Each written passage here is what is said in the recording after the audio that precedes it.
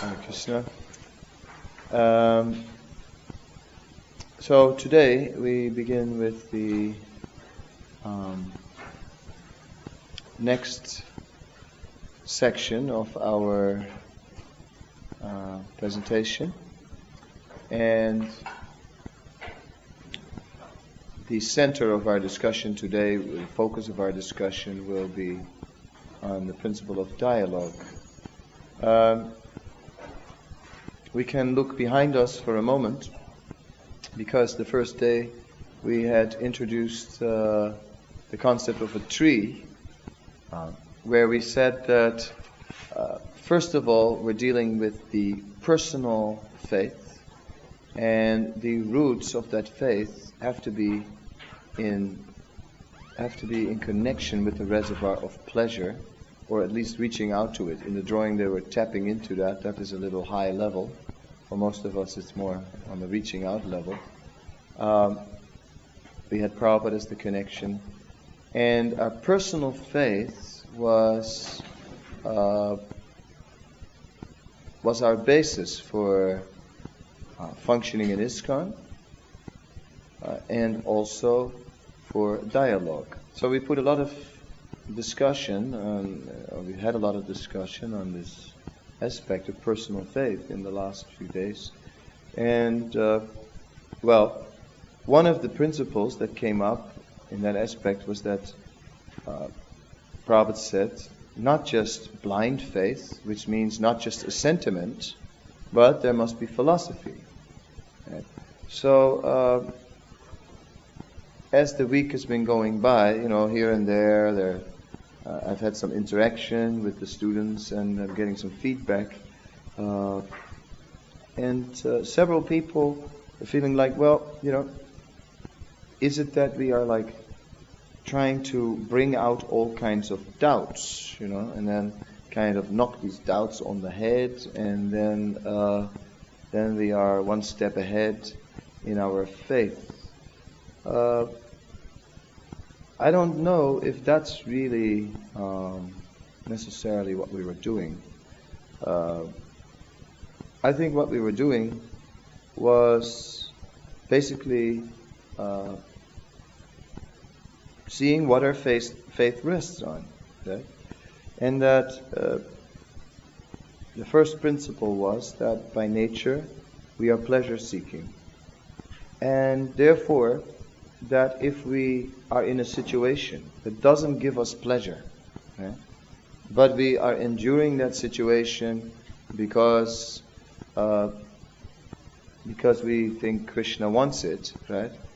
Then we need quite some philosophy to help us to keep on enduring it. It's easy to have faith, in other words, when you're in a nice situation, but when the situation is not nice, right, then gradually that faith will crumble unless there is philosophy with it to deal with the unpleasant experience, because by nature nobody wants an unpleasant experience. It's against our nature.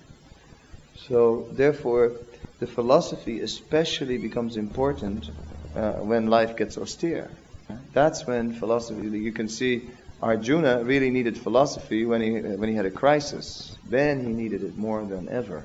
Right? And once he had that philosophy, he changed his whole vision of what was going on there, and suddenly it looked totally different.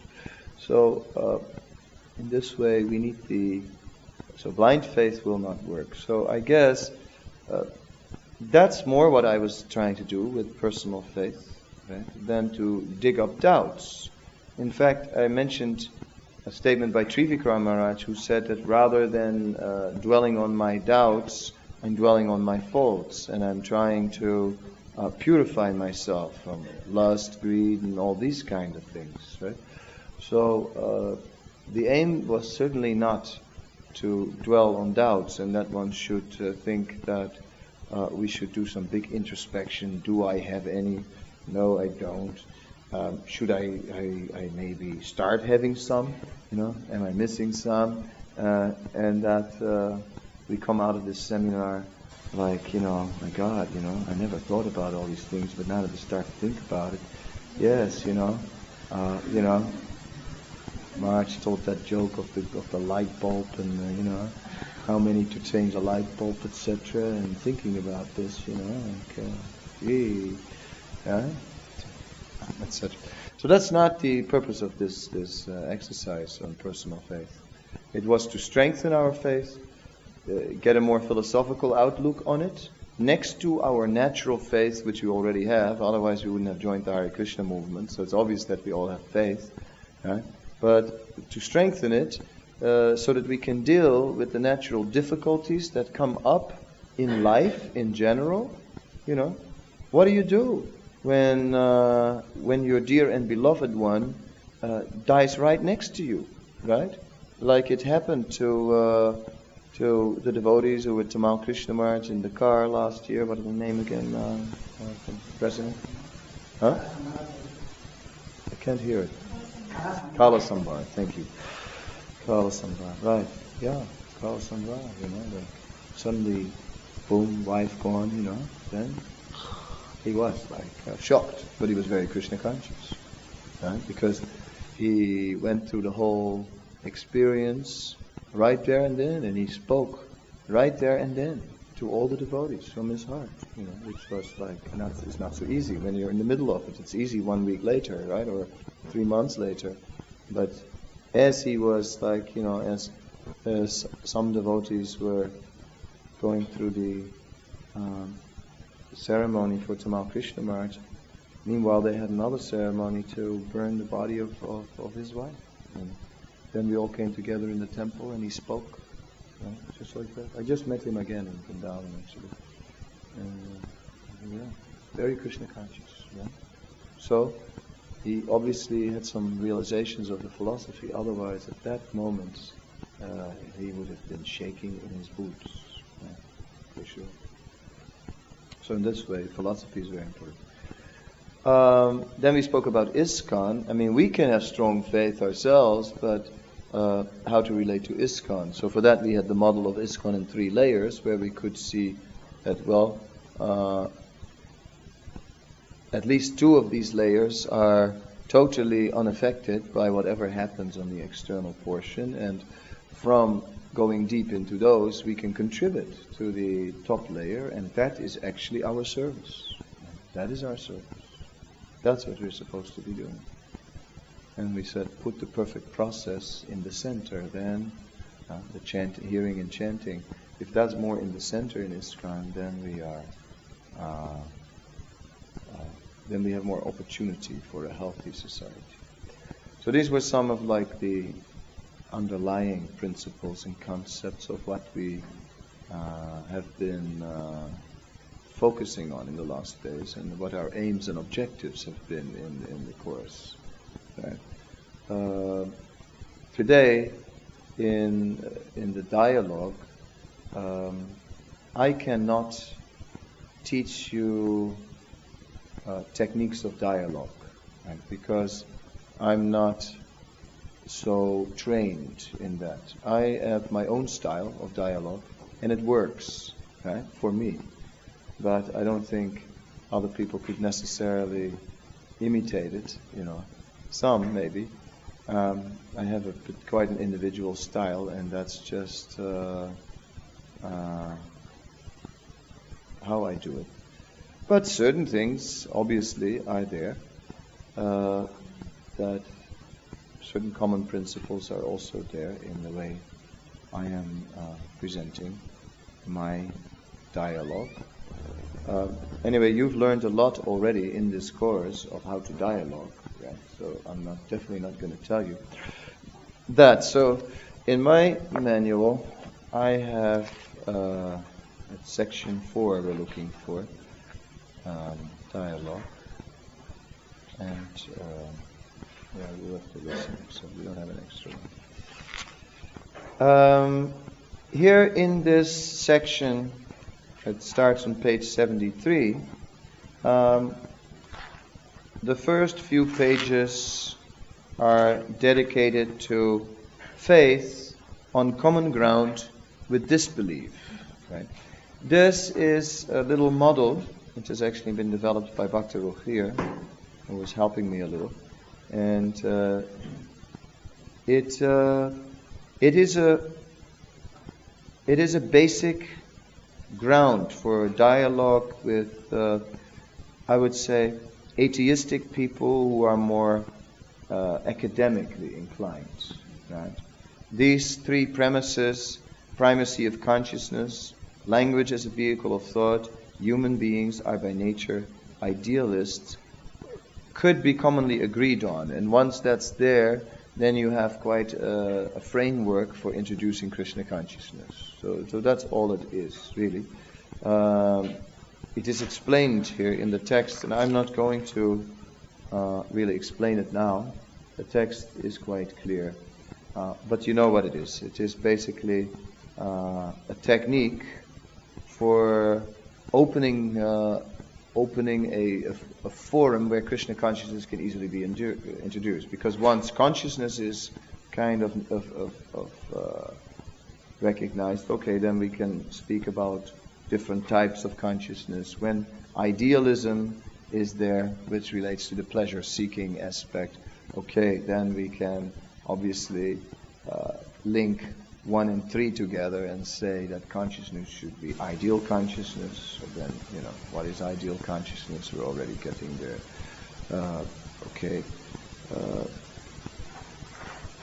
Like that. There's plenty of ways one can use a little model like that. And if you do a university program, you could base a lecture on such a model. One could try that. And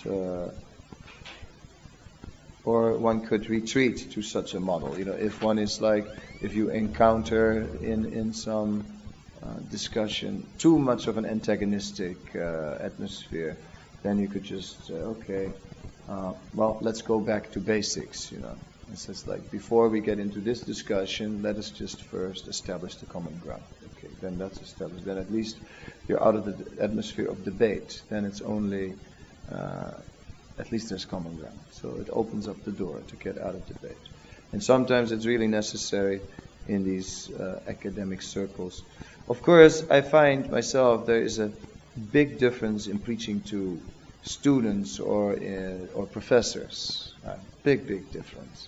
And oftentimes I concentrate on the students because preaching to professors is a very slow process, and it's the best you can do is cultivate them and get some sort of friendship, and and make them see that you're not a total nitwit, which they can appreciate. And for the rest, you have to recognize that they are brilliant, right? And which they are, and they want you to do a little puja to them, and then they are totally satisfied. If you're intelligent enough to recognize their glories, usually that's the best way to preach to them. No, but I'm sure if you are more qualified, like a Sariputta or somebody like that, then you can actually give him something to chew on, right? But for us to give a professor something to chew on, beware, I mean, one time I used Satyarach's reincarnation book, and there's this session about the reincarnation testimonies, which is a research done by Ian Stevenson, and I was speaking a little about this work of Ian Stevenson, and all quoting Satyarach's book left and right, and I thought it sounded really impressive. And these two professors, they just jumped on me. One had written a book on it, an expose on it, and the guy was like an encyclopedia on the topic, and I was like, it was just, oh boy. And then another one came from the other side and chopped it. I mean, I had to just say, well, anyway, okay, I admit this is more your field and not so much mine, this point's for you. That was a lost round, I got him in another round, but this one was lost. Yeah? So, oftentimes, I think the dialogue with students is much more open.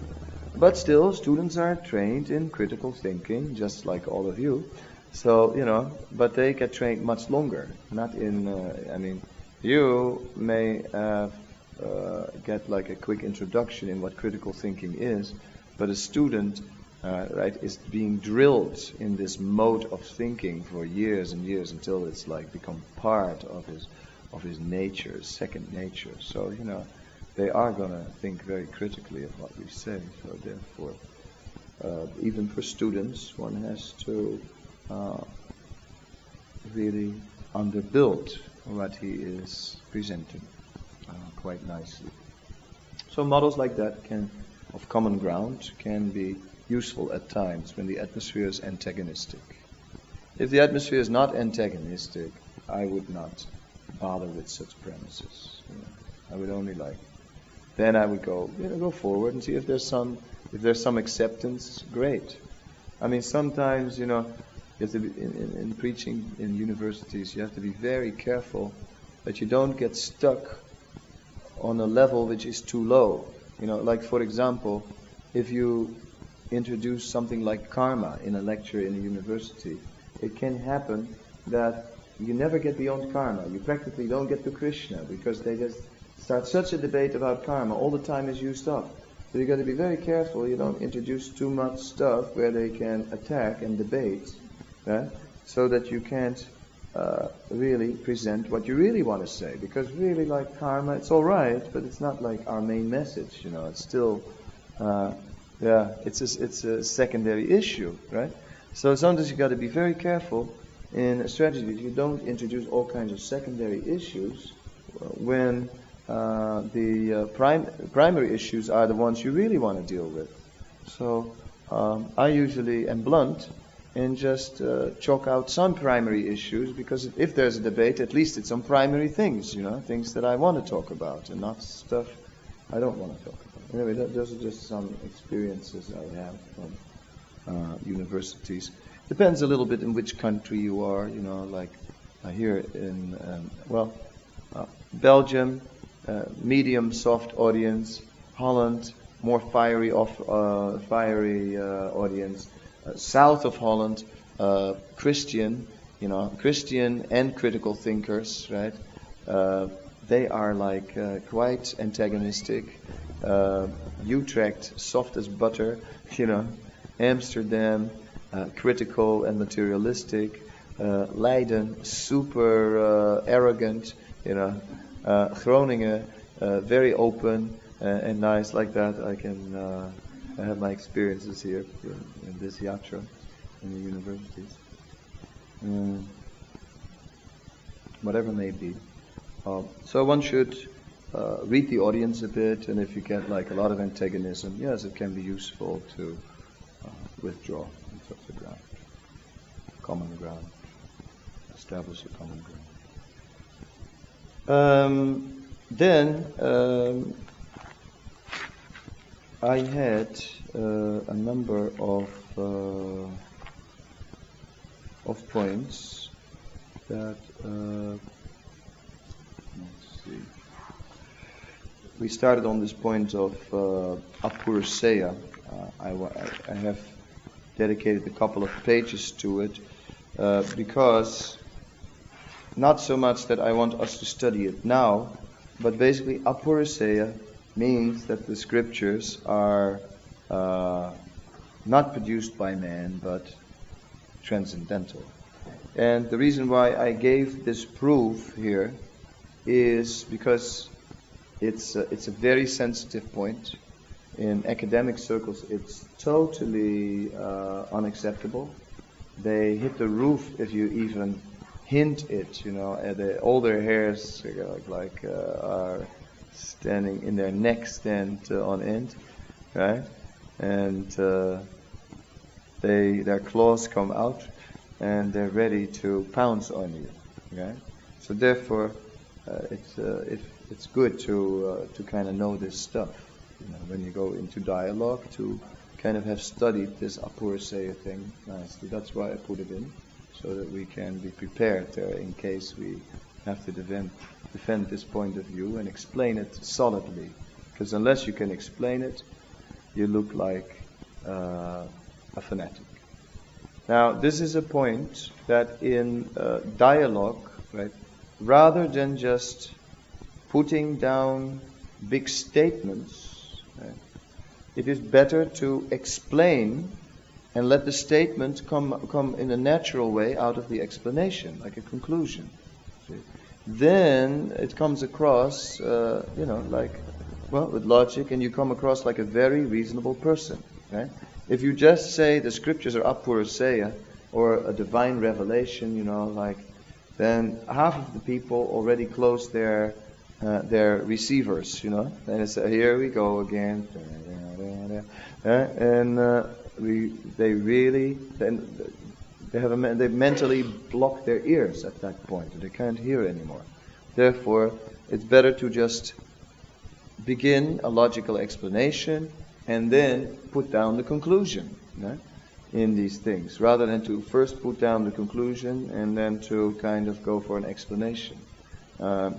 Because people are prejudiced, right? So they are already, all their mental blocks are going up, all their aggression is going up, and all along throughout your explanation, they're not listening, they're already attacking in the attack mode, right?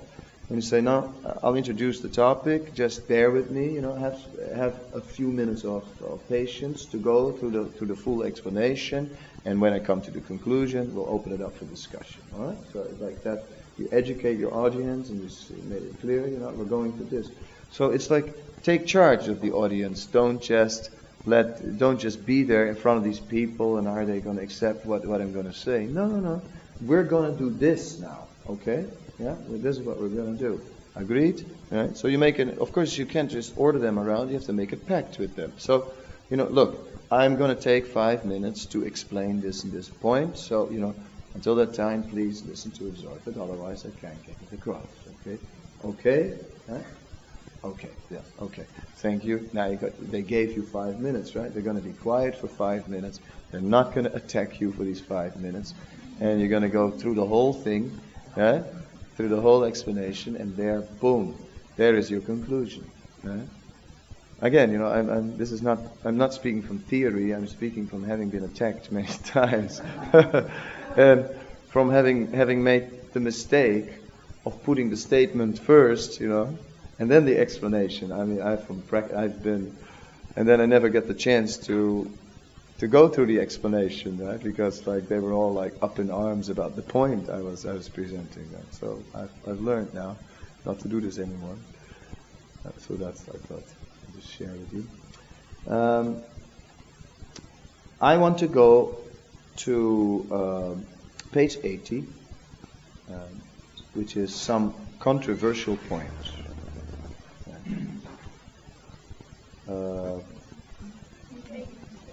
Page 80.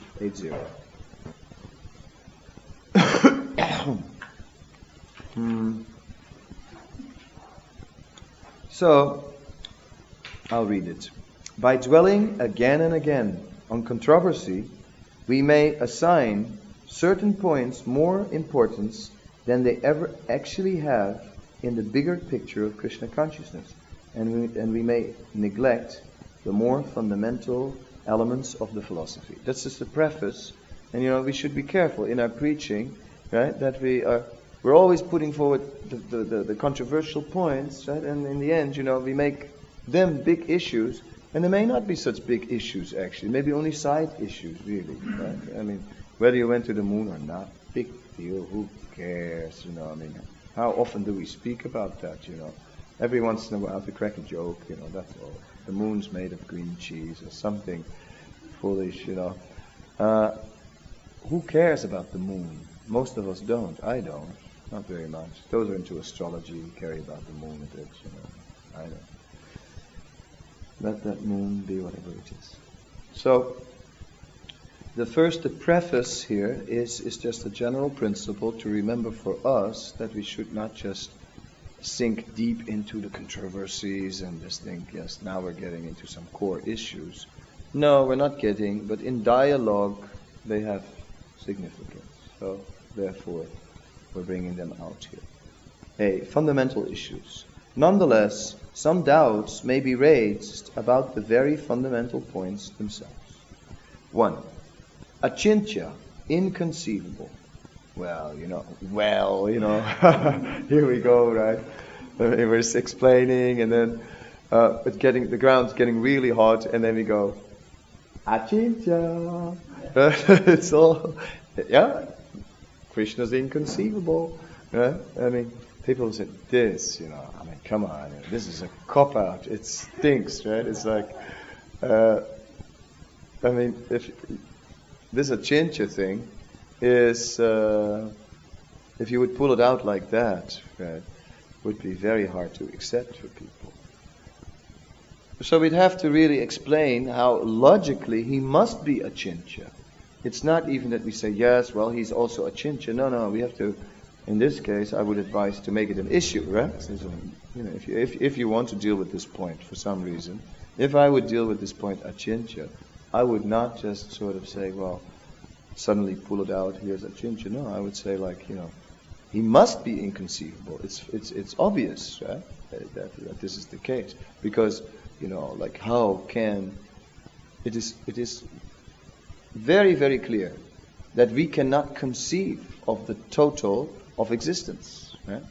Already within the universe, right, there is so much that we don't know. So much, like our machines, etc., extend our sensual functions, but very limited. So these are all, you have to prove it, in other words. Prove it, that the limitation of our ability to perceive, and then we have to prove the limitations of the brain. You could use the Weizenbaum example in here, the computer as an idol. If you have read it, it's a good article about how religion is how science is a religion.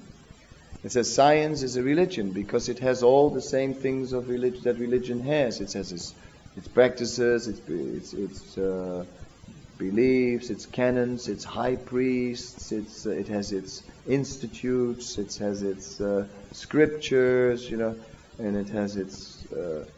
But for long it was lacking a deity. Right? And so you may say, but when the computer came in, that became the perfect deity, because the computer, in one sense, is superior to man. Right? Computers can think better than human beings. Computers can do things we cannot do. Right? Much faster, much better, much sharper. We make mistakes where computers don't, Right? Of course, computers can also make mistakes where human beings don't. But anyway, there is an element of superiority, obviously, in computers. And I mean, if you go supercomputers, which are used by the Pentagon or something like that, or by universities, you're talking about computers, right? Thinking at lightning speed, right? You can read these science fiction stories, and they had just made the link between all the intergalaxial computers, and they had this ceremony, and they pulled the handle, right, to turn it all on, and the system was working, and they asked a question, and they asked the computer, is there a God? And the answer that came said, at last there is. Right? And one man ran for the handle to turn it off, and a lightning bolt came from the sky and just whoosh. Anyway, something like that. But the Achintya element is there. Yes, we are all speculating. Right? We are speculating. There's the story. 6 blind men encountered an elephant for the first time in their life. One was touching a leg and said, an elephant is like a tree. Another was holding the tail and disagreed. No, an elephant is like a rope. A third one touched the trunk and thought the elephant was like a snake, and so on. According to the part of the body they were in contact with, they developed a certain idea about what an elephant actually is. So we are all doing this, right? The whole science is doing this. The whole world is doing this. This is what we're doing with reality. We don't know. So it's just the blind man with the elephant. We still don't know what the elephant is. And that's why every time our theories are changing. One time we have the leg, another time the tail. And this whole theory was wrong. An elephant is not like a tree. I tell you, it's like a rope. Yes, it is. It is. Yes, now, here, it can be verified. You feel, yes, it's like a rope. But then they catch the trunk, and then you go, no, it's like a snake. Or not a snake. Yeah. No proof proves that an elephant is like a snake. Right? And like this, it goes on and on and on. No. So, that's obviously a nice little example, a simple analogy, nice entertaining story which supports the achintya idea. As you can see, I always entertain a little bit. It helps to take things out of the aggressive atmosphere, right? If you do that, right? In ISKCON it helps to take it out of the sleepy atmosphere, but with a audience that is cold, right? That has no faith, that is like cold and thinking critical and suspicious, it can kind of break the ice a bit, So therefore, a little anecdote, linking all the computers and stuff like that helps.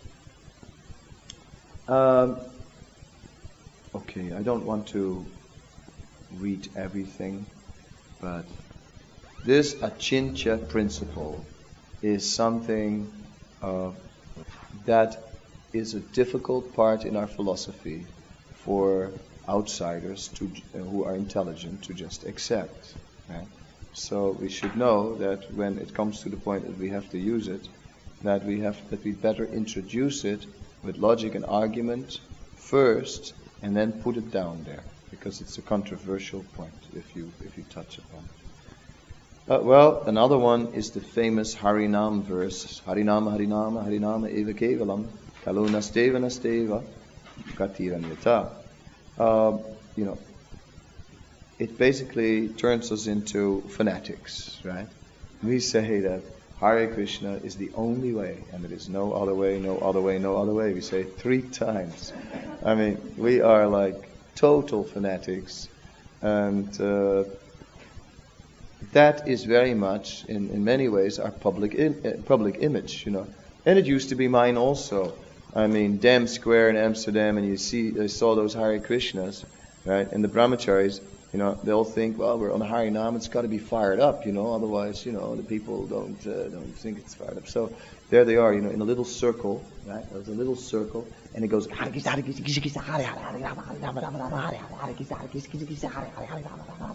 and you look at it, and you just think, like, my God, these guys, it's a trance dance, right? It's a trance dance, They are total fanatics, brainwashed. Look at them. I used to think, Yeah? Look at them, I mean, this is not human anymore. It is not human. I still think it's not human, actually speaking. But anyway, it's fired up, I understand. Whatever it is, that was like, that's your first impression, right? So you get already a very fanatic idea, and then they walk around in these funny clothes in a modern society, totally like out of touch with reality, right? Like living in their own bubble, Like this, when it's written in the book, the Hare Krishna, the SMU, that Tamal Krishna, which was introduced by his professor there as a living time warp, right? A living time warp, something that somehow or other still exists, right? Because, I mean, it shouldn't, but here it is, here, look at it, here it is. And all the students like, yeah, look at it, So people have this idea about us that we are totally extreme in one sense, I mean, and therefore, we're always good for a laugh, on some TV. People in the panel, right? And he begins right there to give a whole psychological analysis, how each one of them is like totally psychologically cut up, and for that reason, in this strange act, I mean, bang, right? Nasty trick, right? But like they do stuff like that. So because they like to depict us like that, because there's something living out there as like they're just a bunch of weirdos, and it's hard to overcome that. And and amongst new religions, sects, cults, whatever, it's all the same for them. We are known as the most fanatic, right? One of the most fanatic ones. Not only because of our Hare Krishna, and not only because of the outlandish dress that we're wearing, but the most fanatic because, our four regulative principles, especially that one, that one principle, which is like, in the Dutch TV, they always ask you, how are you doing it? You like Brahm, you never feel like attracted to a girl, Yeah? He's good at it. What do you say? You never feel attracted to a girl? So then, why are you walking around like so young and kind of a handsome young fellow like you, right? Don't you want to have some fun in life? What do you do for fun? How do you find your satisfaction within? See Brahm's face, he looks very cool when he's in this mode, Now he's playing it, but when he's in front of the camera, he's totally cool. Yeah. Like, yeah, it's all right. It's not like, well, what question was that, No, and therefore he's very good at this stuff because he doesn't get an anxiety. Right? He stays relaxed. He's like got that kind of arrogant little thing, which and kind of like real relaxed thing. Yeah, good, okay, got it. Or shall I repeat it, maybe? Which is a good approach. Anyway, thanks for that. So we have this image, right, of being dogmatic sectarian, and we have it because of our looks, we have it because of the illicit sex thing, and we explain all that. But then, when it boils down to it, right, finally we come with the real substance. After all the external overreaction, we've dealt with it, we've settled it all, we've explained it all. No, we are serious. The celibacy is not just like that. It's spiritual practices. It's not that we're the only ones. All spiritual traditions do such things. They've explained it all nicely. And then, yes. But what is the core of everything we're doing? Yes, chanting of Hare Krishna is the only way. Right? That's it, Totally fanatic, you see. On all levels we are fanatic.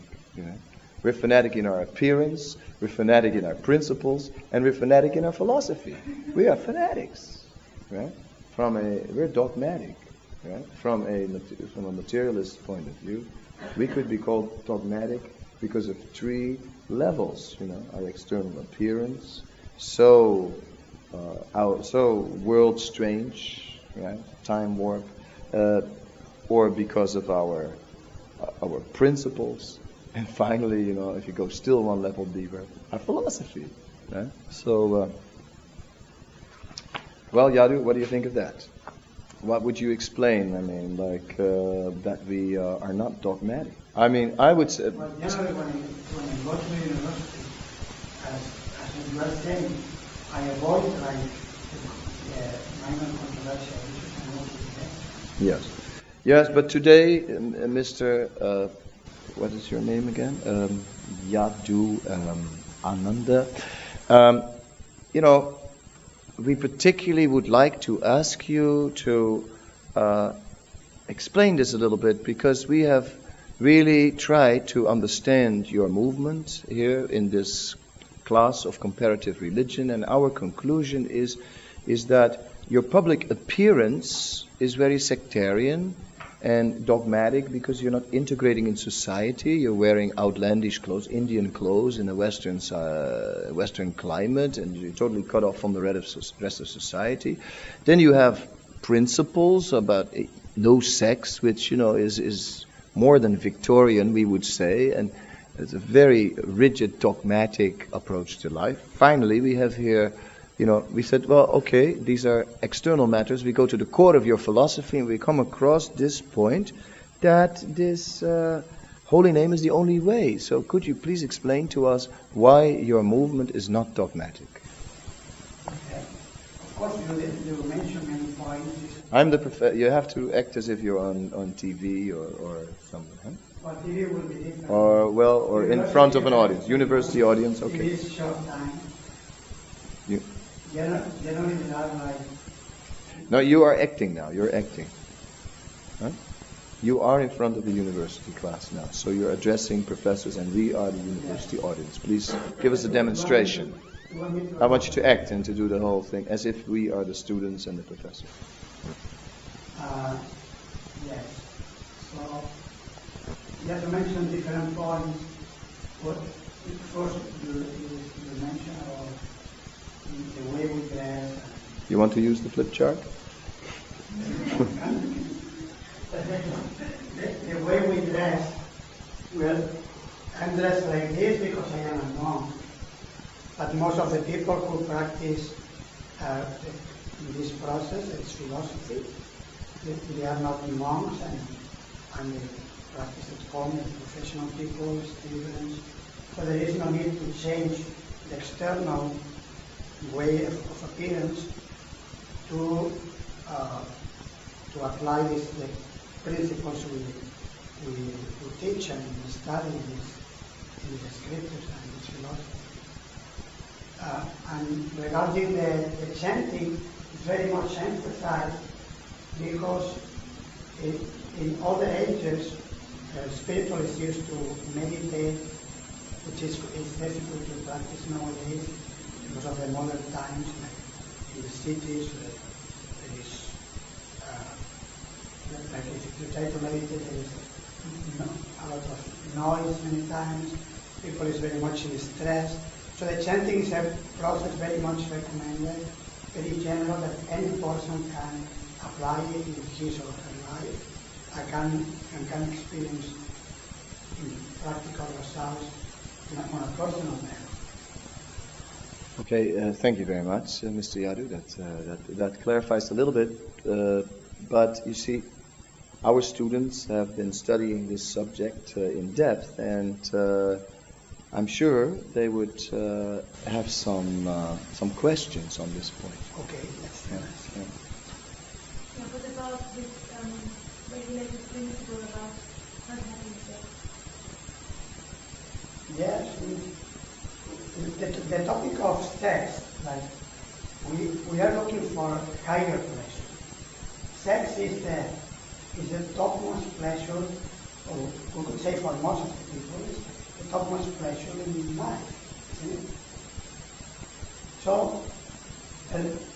if like we withdraw from our internal experience, spiritual experience offers a topmost pleasure, and it's like if a person has iron, in a sense, and you offer him gold. So what should the person do? You are offering him gold. What? Take them both. Take them both. Take them both. Everyone will do that? Take them both. Yeah? Well, I mean, you can argue against that because you can say, well, I take gold in both my hands. I take as much gold as I can get, and then I can carry only so much, so I carry only gold. You know. Every pocket I carry gold.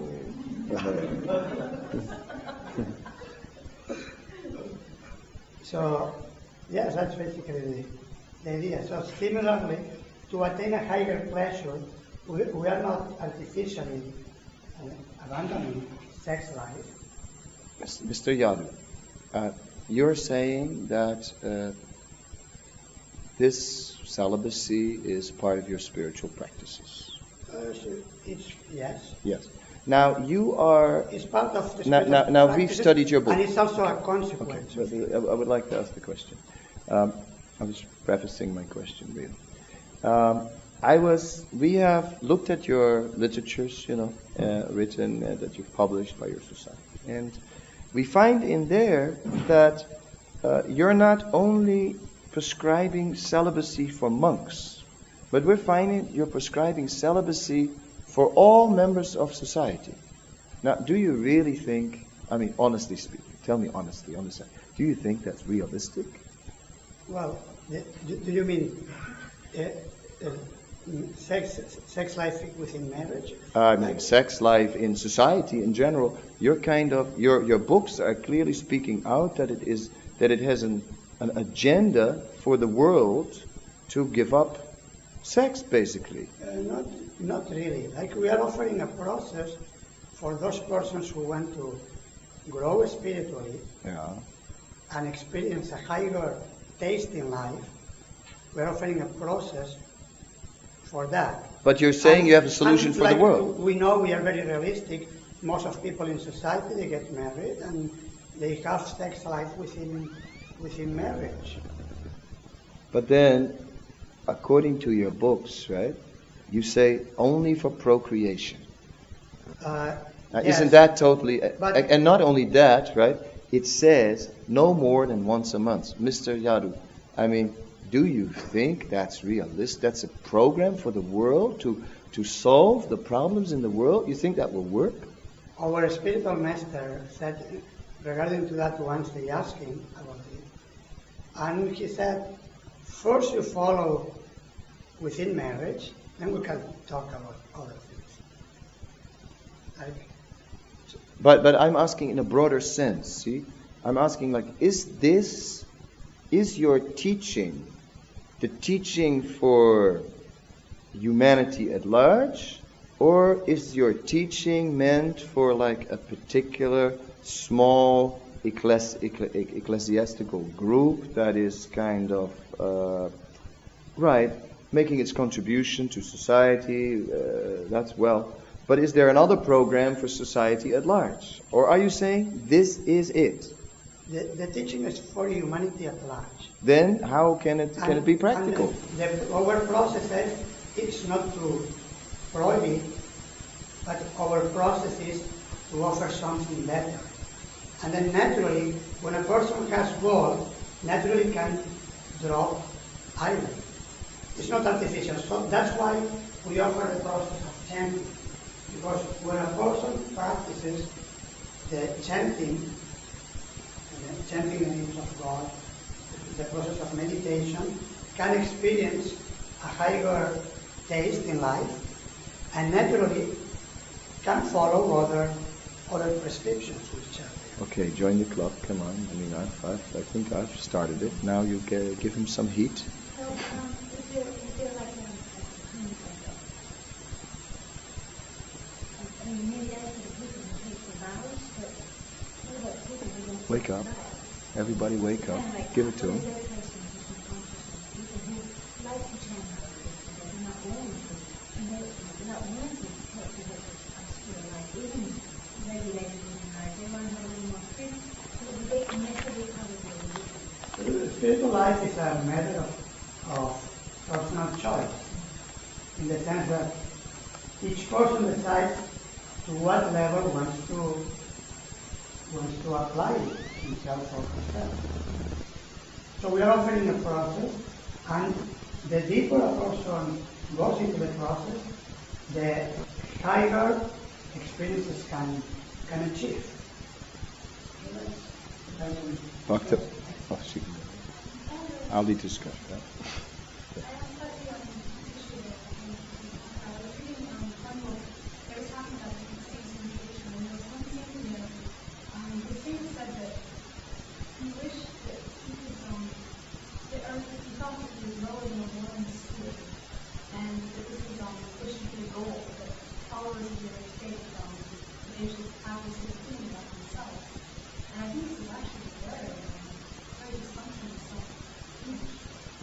Yes, we shouldn't take out of context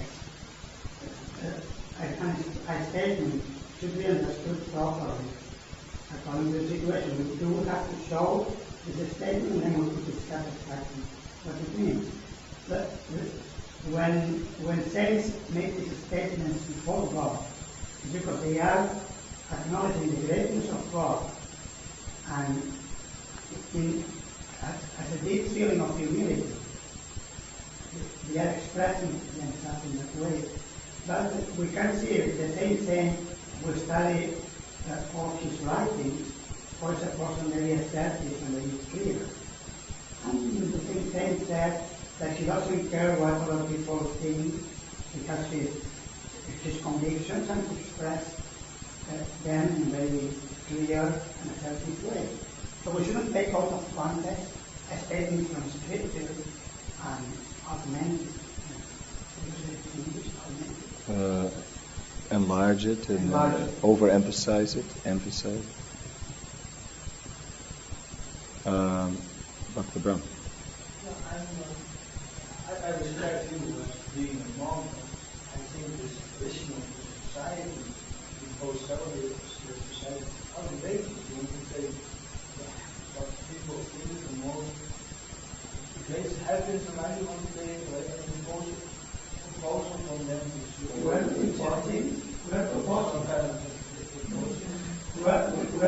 proposing. Society is imposing sex life.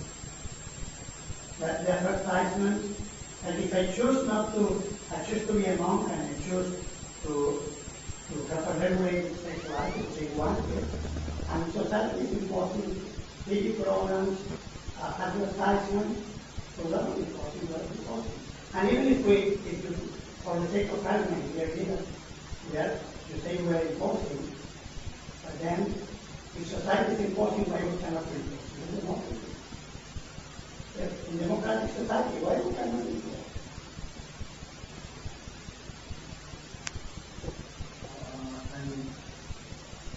You can impose, we cannot impose. I'm not imposing. You're saying we have the absolute truth, and in society don't say like this is the one and only truth. You're saying this is the one and only truth, and there's nothing else. No, I don't say. We don't say that. We say there is an absolute truth. But you say this is the only way. Your books say it's the only way. I mean, like we have it right here under our notes. What is the only way? It says your chanting is the only way, and your principles are the only way, and everything else is condemned. So doesn't that make you like cultish and sectarian? I mean, like the text, this text you are quoting, Hare Nama, Hare Nama, Hare Namaiva Kevalam. Hari is a general name of God. Hari means God who frees from suffering. So we don't say we need to chant only the name of God in our tradition. We say also there are many names of God, and each person can chant the name of God according to their own tradition. Thank you very much.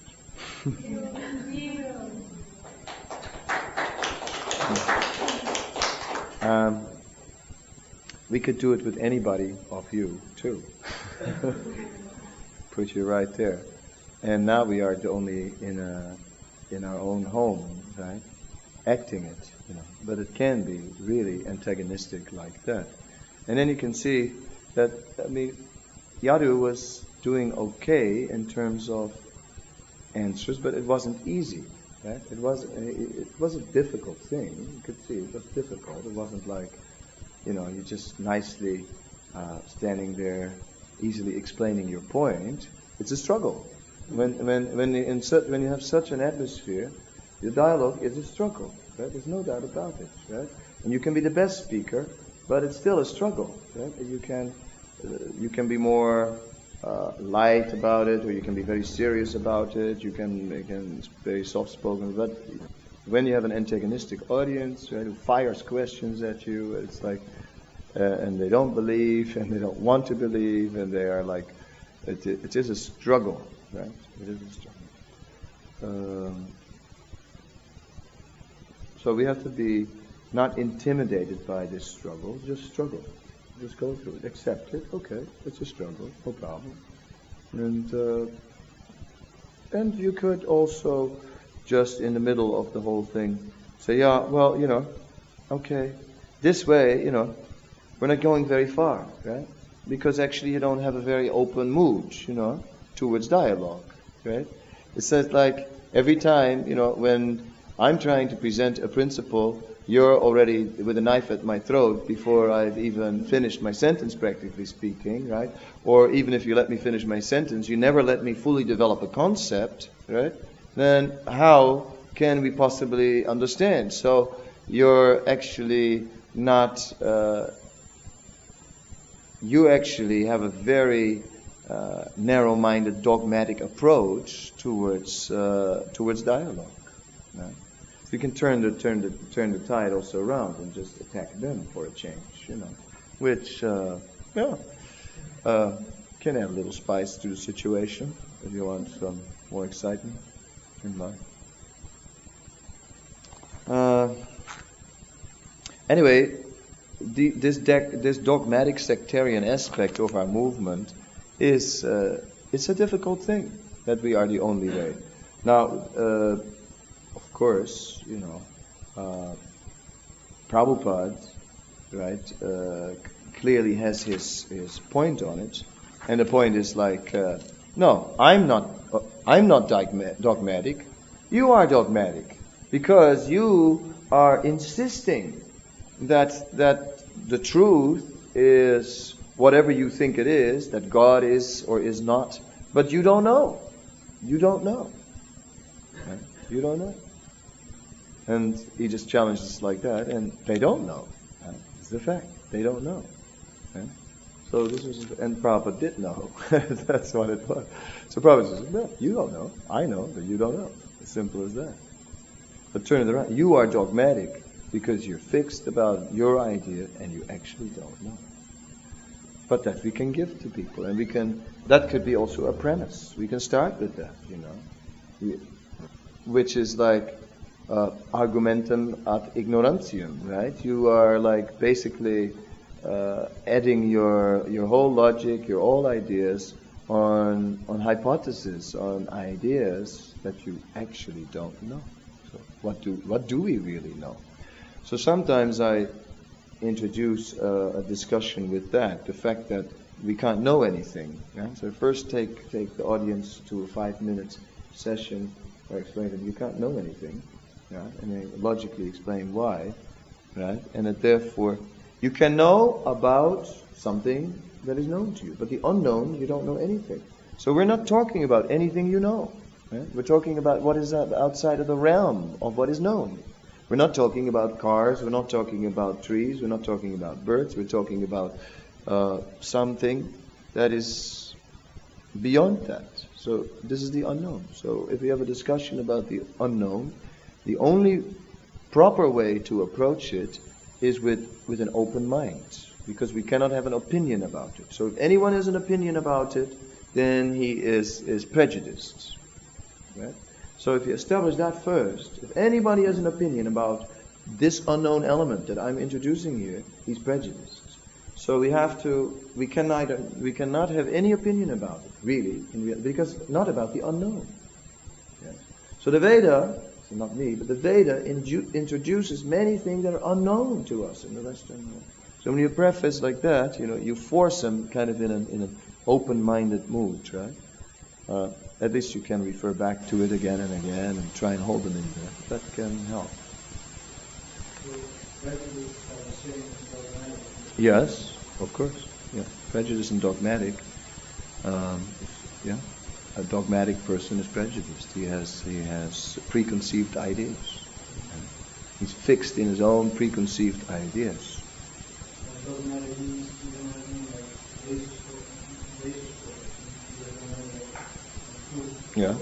Yeah. And prejudice the same, preconceived ideas. Yeah, you have no proof. Yeah, you're dogmatic. You're holding on to a belief, without any proper argumentation. You're just absolutely, this is it. Yeah, I know, but actually you can't underbuild it. Okay, the third point I am bringing up here is that Shastra is a divine revelation.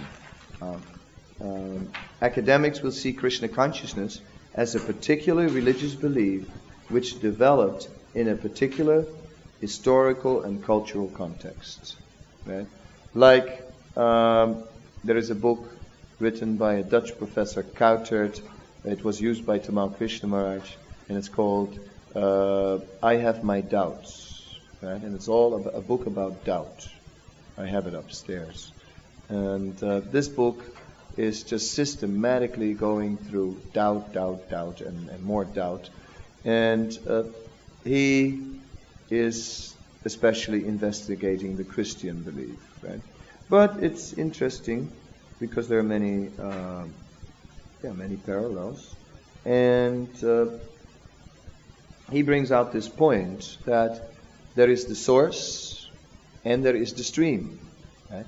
And the stream is not the source, and what is in the stream is not necessarily coming from the source. So therefore, when you speak about a particular set of beliefs, you're talking about a tradition. You're not talking about a religion. This is it, a conviction. It is a stream. It is a growing, moving entity, right, which is going through its stages of development, and it exists in different ways at different times. It's like obviously absorbing many things from many people, and in this way it can contribute. And therefore, to say that one of these traditions has, the monopoly on the truth is ridiculous. That is what they say. Right? That's his logic. The source and the stream, kind of. Right? Now, so we should understand that we are what we're up against. Now, I've here given already a whole explanation, Jiva Goswami's explanation, why it is divine. So I will not enter into that. But I just want you to understand that this is what they think, and we're dealing with that.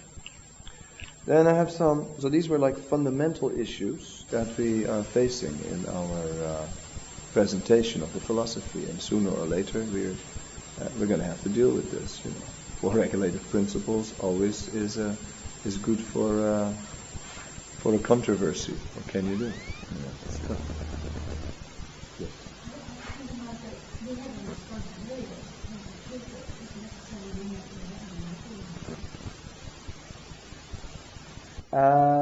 Well, there's absolute truth and relative truth, right? So people may have relative truth, right? But not absolute truth. Yeah.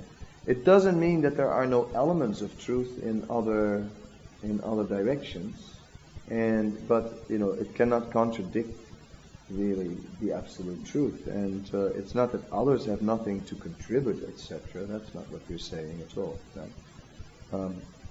And I don't come from there today. Today I'm just coming from, we are what we are. We are going to present ourselves to the world, and we have a package, that of what is Hare Krishna belief, and now we're going to present it to them. And within that package, I've listed a few elements that are like a little sensitive for our audience, and I just thought I'll just go through that. Now you're speaking about not so much the contents of what we're presenting, but you're talking about how to present, how to relate, and to respect others also, and to accept that they also have contributions to make, and they do, and sometimes very deep ones. And a mature devotee should give people due appreciation and due respect who are of other beliefs, etc. And if we don't, then we are, it's like someone in Amsterdam, what's his name now? The Christian guy, the hair was knocked on the head. Do you remember him? Elder person is always washing the dishes. Anyway, he used to say that you are not a sect or a cult, but you certainly behave like one. And I thought that was that was pretty good. That's like I thought he was like interesting. Hoe heet hij ook nog? Ben. Yeah, Ben. From Amsterdam. She knows him because she was in Amsterdam. Some guy threw a brick, hit him on the head, and since that time, he's turned into half of what he was. It's kind of like really slow-witted. Almost there. Yeah, absolutely.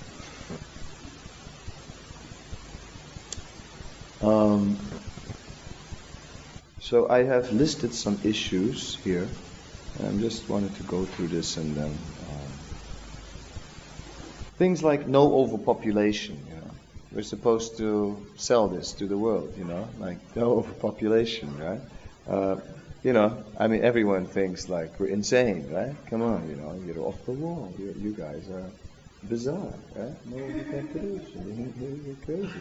You know, I mean, where did you get this one, right? So, but this is what we are facing, right? This is what Prabhupada taught us. They did not go to the moon, another one solar system, you know, I mean, like one solar system, my God, you know. Women less intelligent, well, you know, I mean, besides in our own movement, right? Even in our own movement, this is already tough enough, right? But you go out to the world, right? And you get in big trouble. The sacred cow, you know, like, you know, these starving children, you know. But what if there is no food? You know, they should. I give them the flesh of the cow. Yeah, I knew if you say that you're going to open a discussion. Let me just finish my list and then we'll open it up. Okay. Let me read number 10 and then we're going to open for discussion. Because that was the last. Sati, you know, was my last one. Sati, right? That, you know, the whole idea that it's okay that women just entered the fire, you know, when their husband died, and that we kind of say, we're too weak now to do this, but this was actually something that's glorified, you know, like these are like barbarian practices which fortunately the British rulers, when they came to India, banned, you know. And now we're going to reintroduce these things as okay, you know. I mean, this is like, your movement is certainly bizarre, Mr. Yadu. Well, why is it so? If it is so, if it would be so, why would it be so? Can you tell me that? Women are less intelligent. I mean, you know, I'm sorry to put it here, you know, I mean, I don't like this topic. I didn't like homosexuality either. Okay. Yeah, it's different. I mean, I could explain it in one way. I could say, well, first of all, we have to look at the definition. It's a different definition because the definition that is used here, right, is that it's not a matter of the ability to think intelligently, but it is specifically about acting intelligently. So the Vedic definition of intelligence always applies to action. One can think super intelligent and act dumb, right? Then one is dumb, right? So it's about action. So it's just prone to follow the senses, prone to follow. A person who's less intelligent is not necessarily a person who doesn't have intellectual capacity. You know?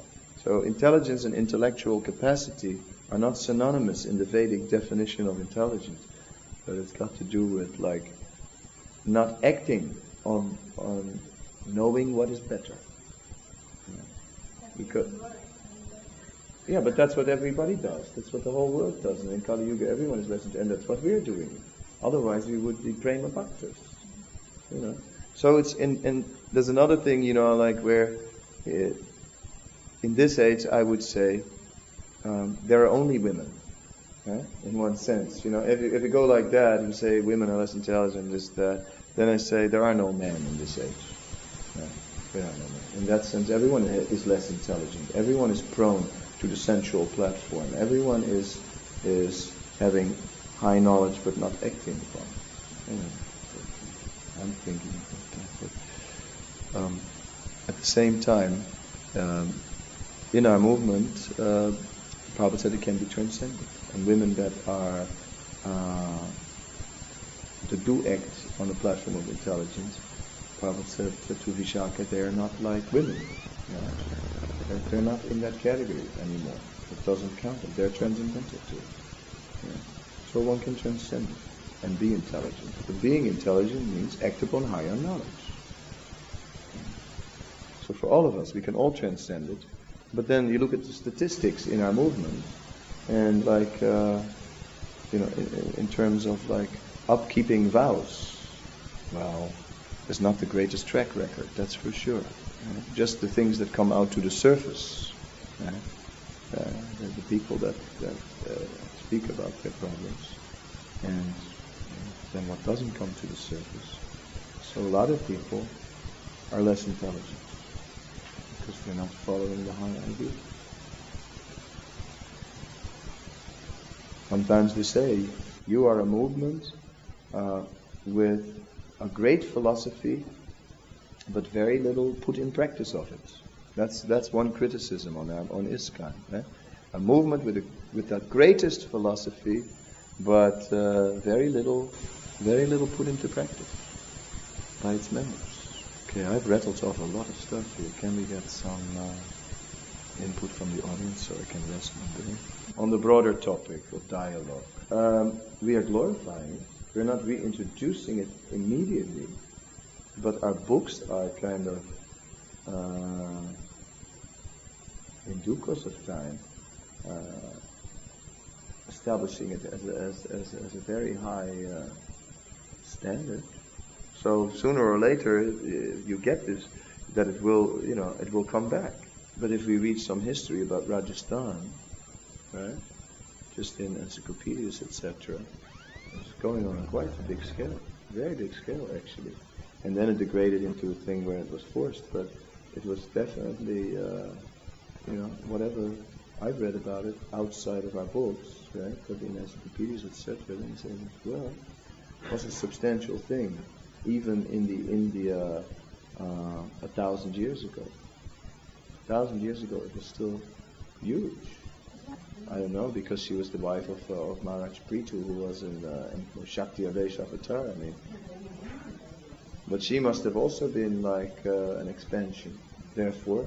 But it's still, well, I don't know if every woman did it, but it's still glorious. It was very glorious.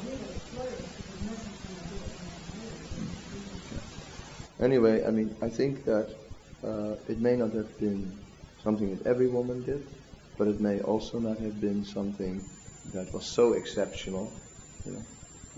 Looking at the you might conclude that from the Bhagavatam, but if you look at the facts and figures from encyclopedias of what was going on up to 1,000 years ago in just Rajasthan, then it's well, it was a widespread, substantial practice. And sooner or later, when the golden age begins, it's in the fire you go.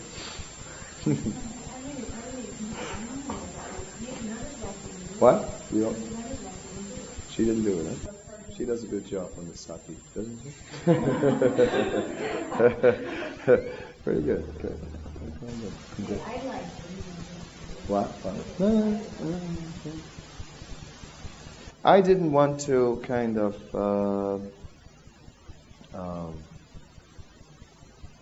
I just did my little exercise, I sit down with a piece of paper and I try to think of controversial points, right? It's like, these I did my little brainstorm with my own private flip chart. And I thought I did not bad, right? I mean, it's like you can't think of everything. I'm sure there are more, and maybe sati should not be on there. I don't care. No, I'm saying maybe, yes, maybe not. I don't care, really. I've been just trying to, what I really try to do with this dialogue session is to kind of bring out the point that we have a particular set of beliefs, right, which we have to not only embrace ourselves, first of all, right, which may be, an exercise. It may be an exercise, and we've been speaking about this exercise in the last few days.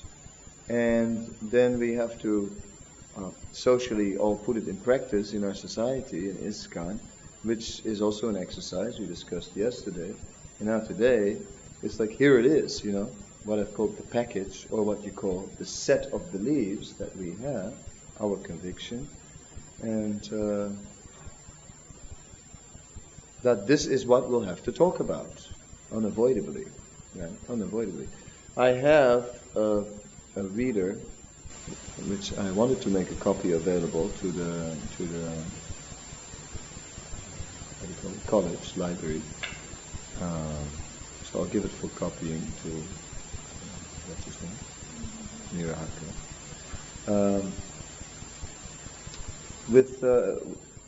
Where Prabhupada is preaching on certain issues and how he does it, how he preaches. Right? I mean, we have to preach what Prabhupada is preaching and to study this, and we have to, sooner or later, we have to come out with the controversial points. So we have to develop some expertise in ways around it, you know. Yeah, I mean, if we're not so expert, then we're not going to, we shouldn't overestimate our own power and try and take on somebody who's bigger and tougher. It's just like a physical thing, you know. You're just not gonna attack the big guy, you know, like he's twice your size, and you know, you're just a little more tactful, right? Like Yadunandan is not so tall, and he has like learned in life how to speak very gentle, you know. Well, it's true. It's like it has become a blessing. You see, whereas a huge big guy, you know, like maybe like wow, you know, because he is like he's used to everyone is immediately scared as soon as he walks in, so he doesn't develop the same diplomacy. Right? So I think in the same way, if we're dealing with a big opponent, that we must realize our position. So to go for a professor, you know, you have to be quite astute in philosophy and in techniques and how to deal with them, and even then you have to, you know, have a certain matter of politeness, and you know, like you can't just go all out. With students, right? Well, students, it's oftentimes so that not the whole audience is into the debate. It's just a few people, you know, two or maybe many of the people in the audience are actually thinking that the guys that are debating so much are extreme, right? So you can take advantage of this also. You can like kind of isolate the groups, you know. It's like even you can let them look more and more like bizarre monsters, you know, like that they are, you know. And then you get the rest of the audience on your side, so you can use audience against each other also. It's like, but that all takes expertise, I guess, and practice and experience. At least if one theoretically understands that these things are possible, then one can keep it in mind and begin to try and put it into practice. But some level of debate is really there, you know, in dialogue. It's like, and I think that, yes, we must be ready for that. We must be ready to face. Prabhupada was kind of like, you know, ready to battle it out. We've inherited this. We have to battle it out there. The world's not just going to accept what we say without any argument. We have to enter into some argument. Part of moving is because we wanted to challenge them. Even with fun, like, you know, the moon,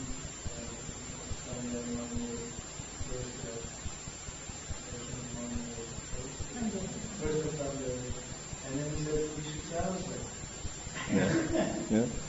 Yeah. And it's like, you know, Jutta Karma did this course here last Sunday. What was it called? The Hare Krishna Challenge or something? I forgot what it was called. My memory is really bad at the moment. Because I had a concussion.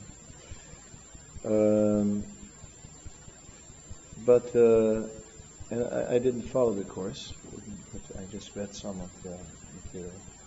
And but he works in that field, and he develops material, he develops presentations, he develops how to challenge, how to, you know, go after them and how to confront them. And I guess, you know, we all have different natures. Right?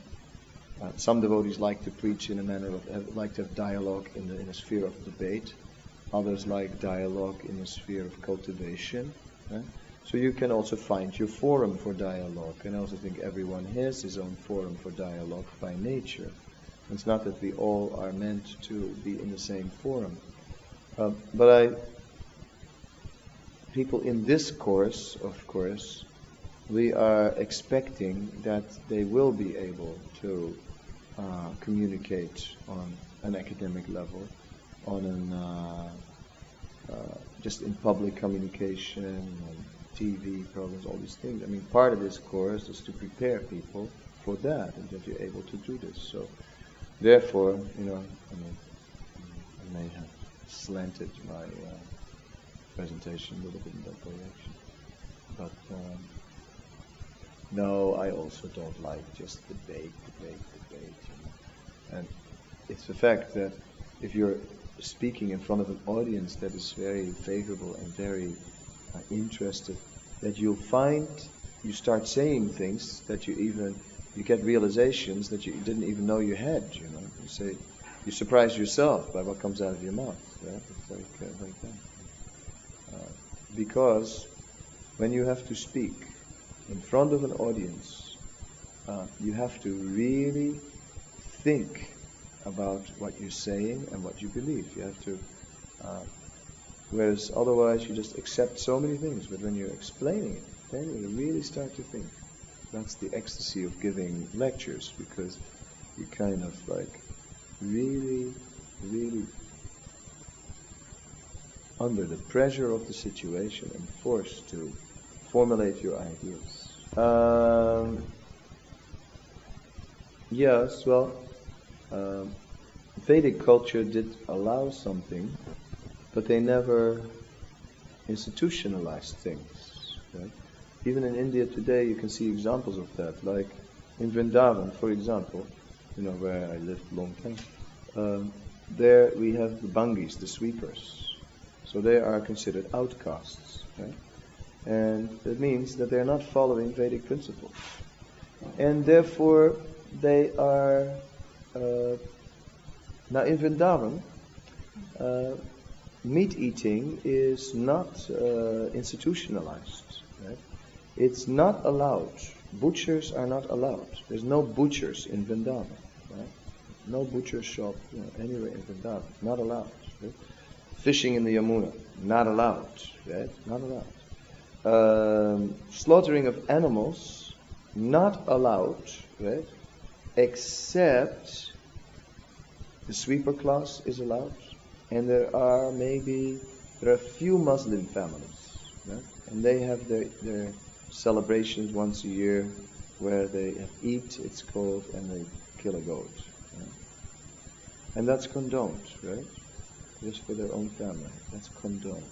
And the sweepers, they kill their own pigs. They keep pigs.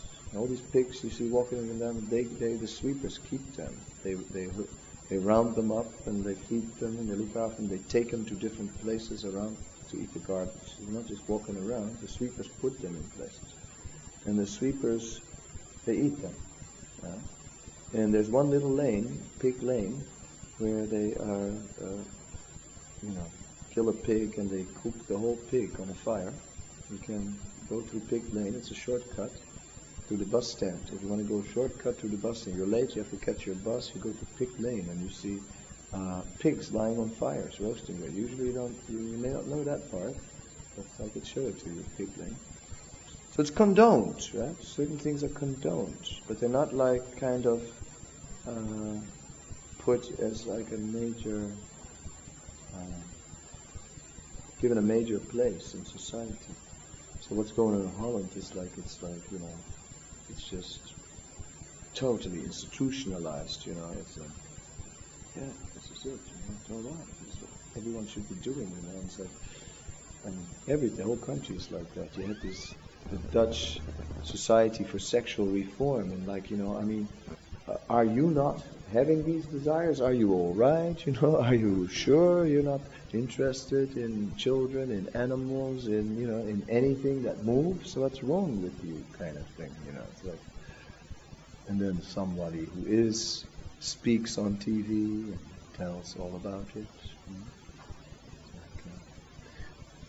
And this was well, 32 years ago, because I stopped watching TV 32 years ago. I don't know what's happening now. I don't want to know either. Okay, let's see what else we have in the dialogue session. This mundane, I don't remember this actually.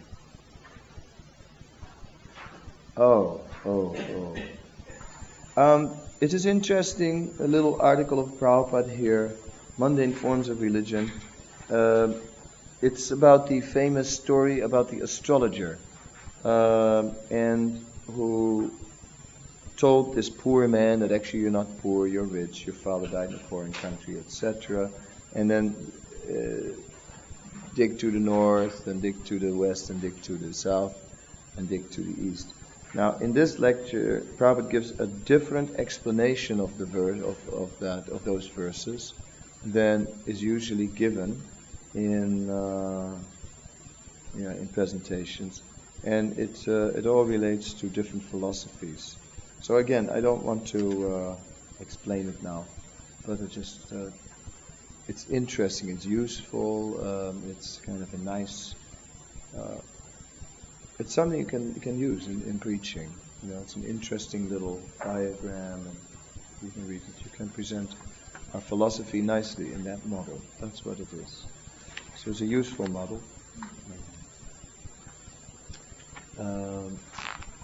I had here next on page 90 a little reference to the book of Sri Ram Maharaj called the Bhaktivedanta Purports. The point about that book is that, many people glorify Prabhupada's books, but we also encounter people who criticize Prabhupada's books. Many, right? Also, especially in academic circles, for, not sticking to the original text, but giving his own interpretations and quite reading a lot in the text. And we all know Prabhupada reads sometimes things in the text that are not there. Reads things into the Sanskrit. This is the thing. So, how to deal with this? For ourselves, first of all, are the books really perfect? Right? Or that may not be so hard to believe, but at least for others, we have to be able to explain this. So Sri Ramaraj's book is super systematic. It says somewhere in the introduction that Maharaj has an engineering background, and that these engineers, they work with building codes, and so it is like 1A and referring back to, boy, is it like a structure that he puts on there on the page. So one has to have a certain mental patience to go through that whole structure, to read the book even, right? So she's already showing symptoms of sleep when I talk about it. The book tends to do that, right? It tends to kind of, it's a little dry, the structure. But it's very important that we understand a little bit how Prabhupada's purports are giving the real meaning, right, of the text. And that the so-called scientific system is faulty. Right? See, the academics, there is a Gita translation of Winthrop, right? Winthrop, W-I-N-T-H-R-O-P, Winthrop. Right? Yeah, there's a Gita translation of Winthrop. Now, his Gita translation is the most literal translation that exists, right? He follows every Sanskrit word and just basically stick them all together into some sort of coherent sentence. Right? And he did it nicely. It's a good translation, but it's he doesn't read anything. The whole thing is he doesn't want to read anything into the text. The text is what it is, and then you go with it. Now, this is the modern way of text interpretation. So I've learned from Bhakti Rohir, who has a degree in this. He is my literary guru when it comes to these things. I don't know anything about it, but he does. And his point is that in modern text interpretation, it's not at all relevant anymore what the text means. Right? There's no such thing is that a text means something. It's what, the reader understands from the text what the text means. That's it. Right? So the text is a thing in itself, and everyone is just kind of, just relating to this text, just freely jiving with it, let's go for it. Whatever it does to you, that's great. I mean, it's fantastic. This is like, this is bliss, right? I mean, this is like totally creative and like free and individual and expressive, and the text is just a means, like a catalyst, really. Right? It brings whatever it brings out, right? So, this is like the religion of the literary studies these days. This is their belief. This is like the ideal. This is it. This is the Jews. Yeah? Whereas, right. So the whole concept, of like Bhagavad Gita as it is, right? Here is a particular text, and this is what it means. It's like already like presumptuous, from that kind of philosophical outlook. Right? The very statement is presumptuous. So as soon as they read the title there, they already go like, very dogmatic again, right? Yeah, dogmatic, presumptuous and dogmatic. He's presuming, that there is like a meaning to this text, where it's like, huh? Okay, and it's like, this is what lives out there, like that we should understand. See, so it's important. That's where I'm coming from in this section of dialogue. I'm not qualified to teach how to have dialogue. You learn it better from the communication people. Although I have a few tricks, as you have noticed, I guess, and I can tell you just a few tricks of the man in the field, the farmer in the field, bushman's tricks, but the real thing is like there is a scientific approach in communication. But I wanted to bring out a few elements, of like controversy that we could encounter, especially if we deal with the educated class of men, which we're not used to. We're not so used to it. This is not like happening so much in our normal temple atmosphere. We never encounter these things much. We don't think about it much. But since you're all kind of getting geared up to step into universities and academic circles, well, this is a warning for you. These things are living out there. These are the crocodiles of speculative theories that are in the ocean of nescience that Lord Chaitanya is warning about when an innocent child is trying to swim across, right? The crocodiles of speculative theories, right, which can devour us. Here they are, a few of these crocodiles. Right? So, again, it's my scarf that's inspiring me.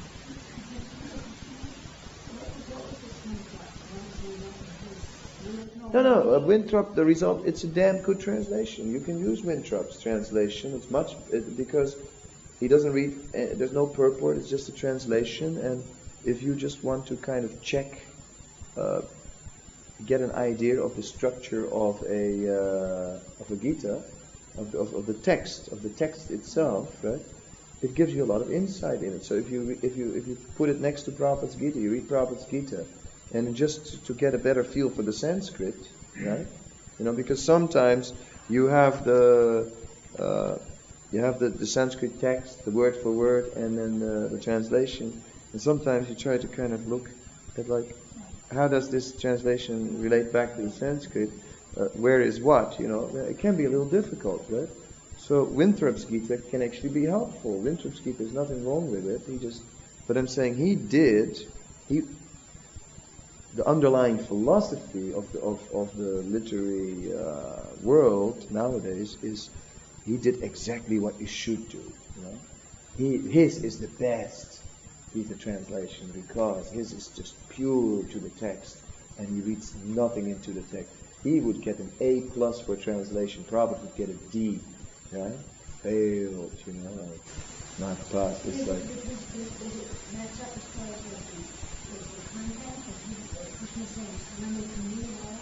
Well, you read the text and you can see, like, you can have a look at Winthrop's Gita yourself. I mean, otherwise Dr. Appeal is upstairs. In our library, we have a lot of books you guys don't have.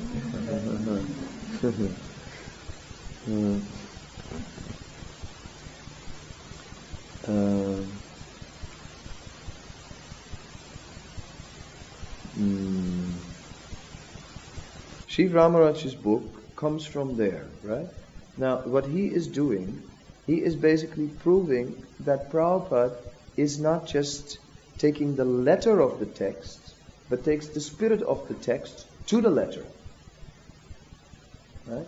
So it's not that he ever speculates about the spirit from the text. No, the spirit of the text is like here in verse number 16 of the 7th chapter, this and this point is made, and therefore we must read this verse in the 7th chapter in this context of that verse. That condition there applies here, and therefore this word is not to be translated in the way it appears to be, but must be translated as meaning Brahman means Parabrahman. Right? It means the Supreme Personality of Godhead, and not the impersonal, absolute, all-pervading Brahman. Right? Yeah?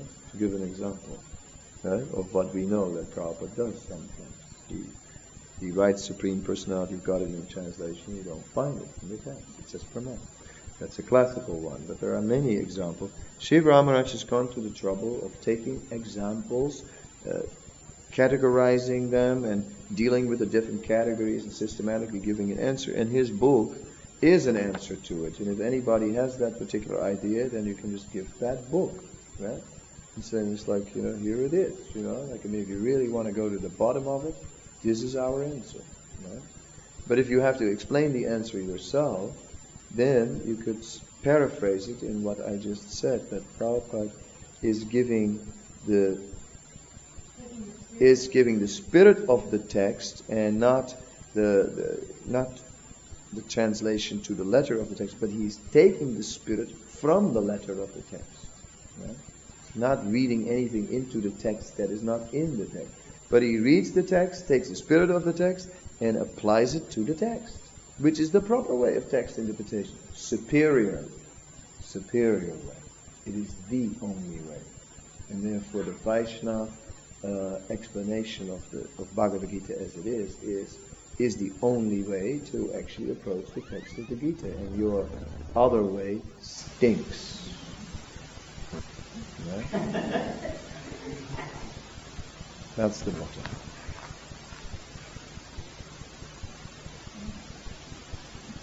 Yeah. So it's an important book in a sense, although, I mean, it's not so much a book for us as devotees to go relish, Shiv Ramaraj's book, the Bhaktivedanta Purport, Nectar, Bliss. Wow, this is a fantastic bit. Like, I'm really inspired now after I read this, wow. It's dry, but it's one of those books you should have, as a reference book, and if you need it, right, you can present the arguments. It's just something like Forbidden Archaeology. I mean, who has read Forbidden Archaeology from cover to cover, I mean, anybody here? Right? I mean, it's unreadable, right? How much can you read about skeletons and skeletons and bones found, and the Java man, and there was a skelet which was found in one place and a bone 125 meters away from there, and they say this is from the same body, Well, maybe an explosion, I don't know. But like, oh boy. Yeah. It's like, you can't read it, but it's some sort of book. It's good to have on your shelf, and if you write an article, you pull it off the shelf, and you can just take some material from. It's a reference book, right? And it's a book that you can just throw on the table as buff. Here is the proof, and okay, and when you finish with this, talk to me again, kind of thing, right? It's a ton of bricks, right? You can drop on someone's head, yeah? And you say, you read this.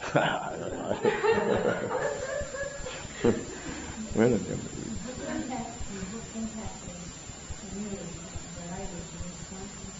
Yeah.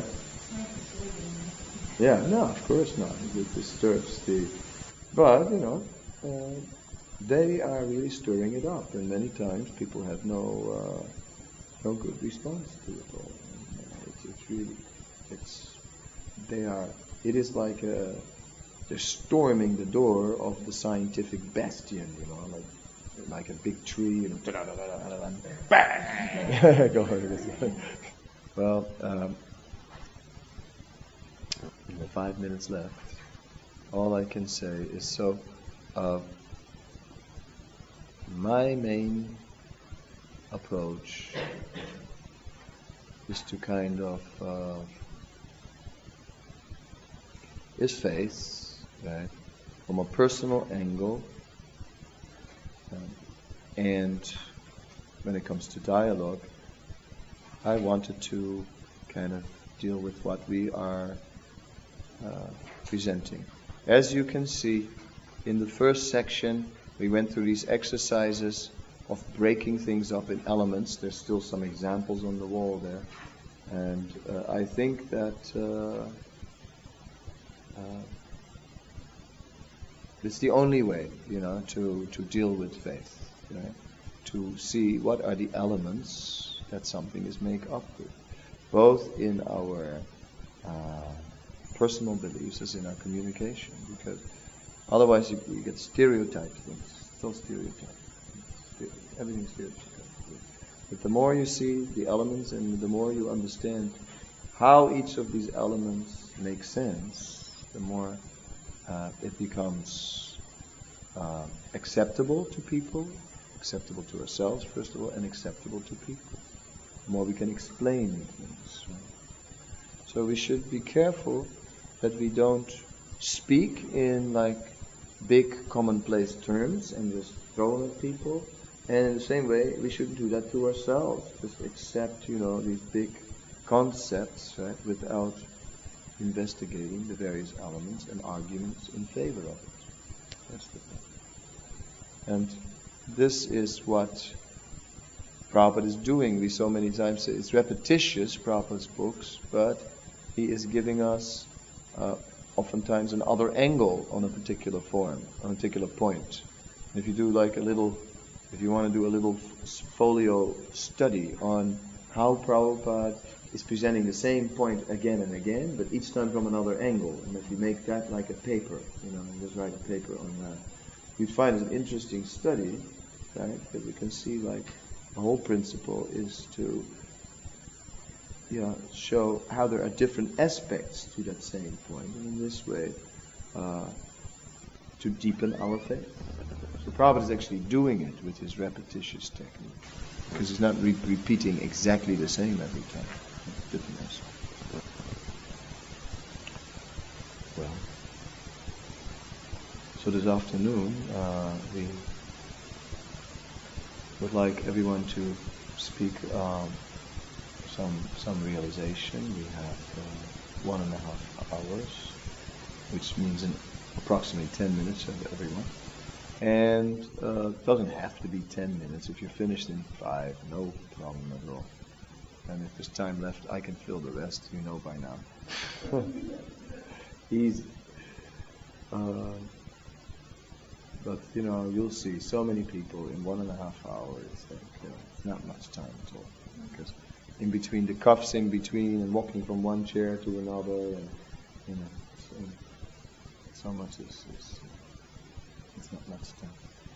And in these realizations, you may just have the realization that actually you had faith all along, and that you didn't have any you didn't feel a need for reinforcing your faith. Great realization. Whatever your realization is, there must be a realization. Right? One realization could be like, it didn't touch me at all. Right? It all just didn't do anything with me. Oh, of course. Okay. Great realization. I'd be interested to know it. So whatever your impressions are, Anything you remember, anything that impressed you or didn't impress you at all, that's what I want to do. What? 3:30. 3:30 till 5. And at 5, I want to jump in the car and just drive away. Luggage already in the car and just not a minute wasted. Yeah, the essay. Correct. This was an announcement on the essay. So since our coordinator Yadu, Nandan Prabhu, has given us more time for the essay, it's very good. So work on it. Let Tattvavit look at your essay, and don't just ask advice on basic, on form, but also ask advice on contents. Okay? I heard yesterday, I was walking past yesterday, I heard Tattvavit say, and this word, and I was thinking, well, now we're doing form editing, but invite him also to look at your essay in terms of contents, and let him advise you a little bit, like if he feels you covered the thing, maybe balance this stuff, because he's good at it, and because I think we're trying to produce something that we can publish. We're not just trying to produce something, to see if you can write an essay. That you already did in the first section. But in this section, we're functioning like a study group who try to produce something for the world. And we may as well, do what every writer does, right? In this case, if you would be writing something normally on your own to publish, you would also do this, right? You would just, everybody does it. I didn't do it for this, and that's why it's so crude and rough, because I had no time. This is just a rough draft, right? I don't know if the book will ever follow, but I'm dreaming about it sometimes. But I'm not sure if it's a pleasant dream, so I have to think about it.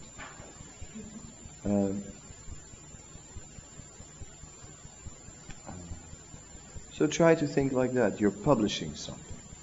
So you take all the help you can get before you put it out there, to make sure you got the philosophy right, to make sure you got the concept clear, to make sure you haven't overemphasized one side and underplayed another side, to make sure that you don't put your audience to sleep with a long winding explanation of something that really could have been done a lot shorter, right?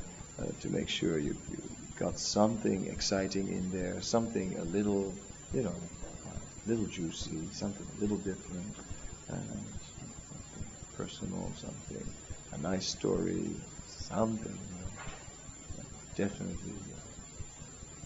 It's going to be published, mind you.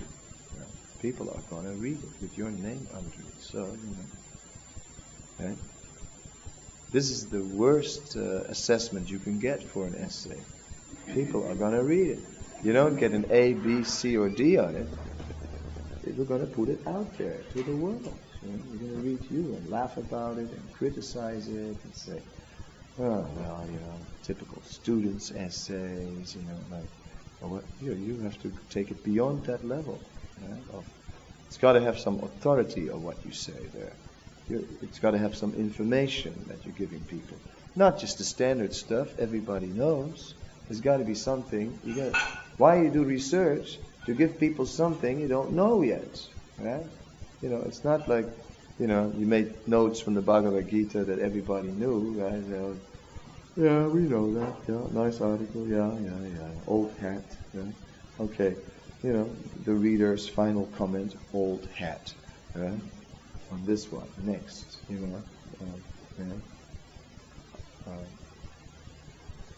so keep that in mind, and then when you're ready, send it to me.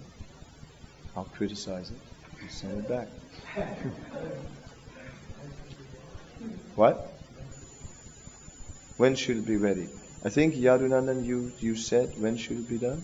You gave a time frame. Because then it's going to be college, next week and next college. Yeah. So we have to give one more week in the college. We case someone will be. But basically they have to finish it next week. Is that it? Or when do they? Can you a date? When? The date will be 22nd of December.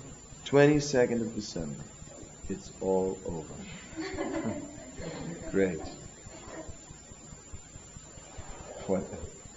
Whatever an unfinished painting will be ripped from your hands and put out into the exhibition to the world. Whether and if you forgot Krishna's flute on the bed. Yes. Okay, 3:30. Thank you very much.